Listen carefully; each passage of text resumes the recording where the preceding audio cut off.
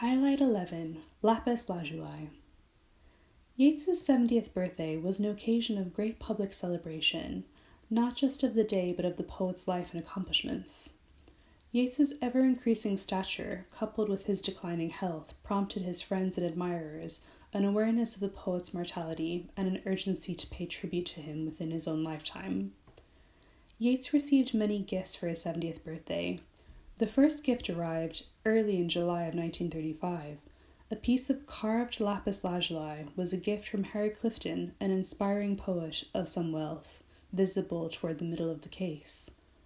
Lapis lazuli means stone of azure. It is a semi-precious rock, and its worth has been recognized since early Egyptian times. Throughout many centuries, it has been used in architecture, jewelry, and art, and has been reputed to possess certain metaphysical properties, including the enhancement of mental and psychic clarity, creative expression, and the imparting of ancient knowledge and wisdom. It is likely that Yeats, given his interest in things metaphysical, would have been aware of these purported qualities. The beauty of this rock and the intricacy of its carving fascinated Yeats and captured his imagination, inspiring him to write a poem of the same name.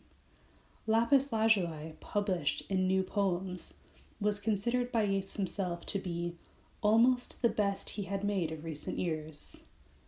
The day of his 70th birthday was also marked in the national press, with both the Irish Times and the Irish Press declaring him our national poet and claiming his fame to be as imperishable as the English language. Turn around to the left for the final stop on this audio tour, visible in the low case toward the center of the exhibition space.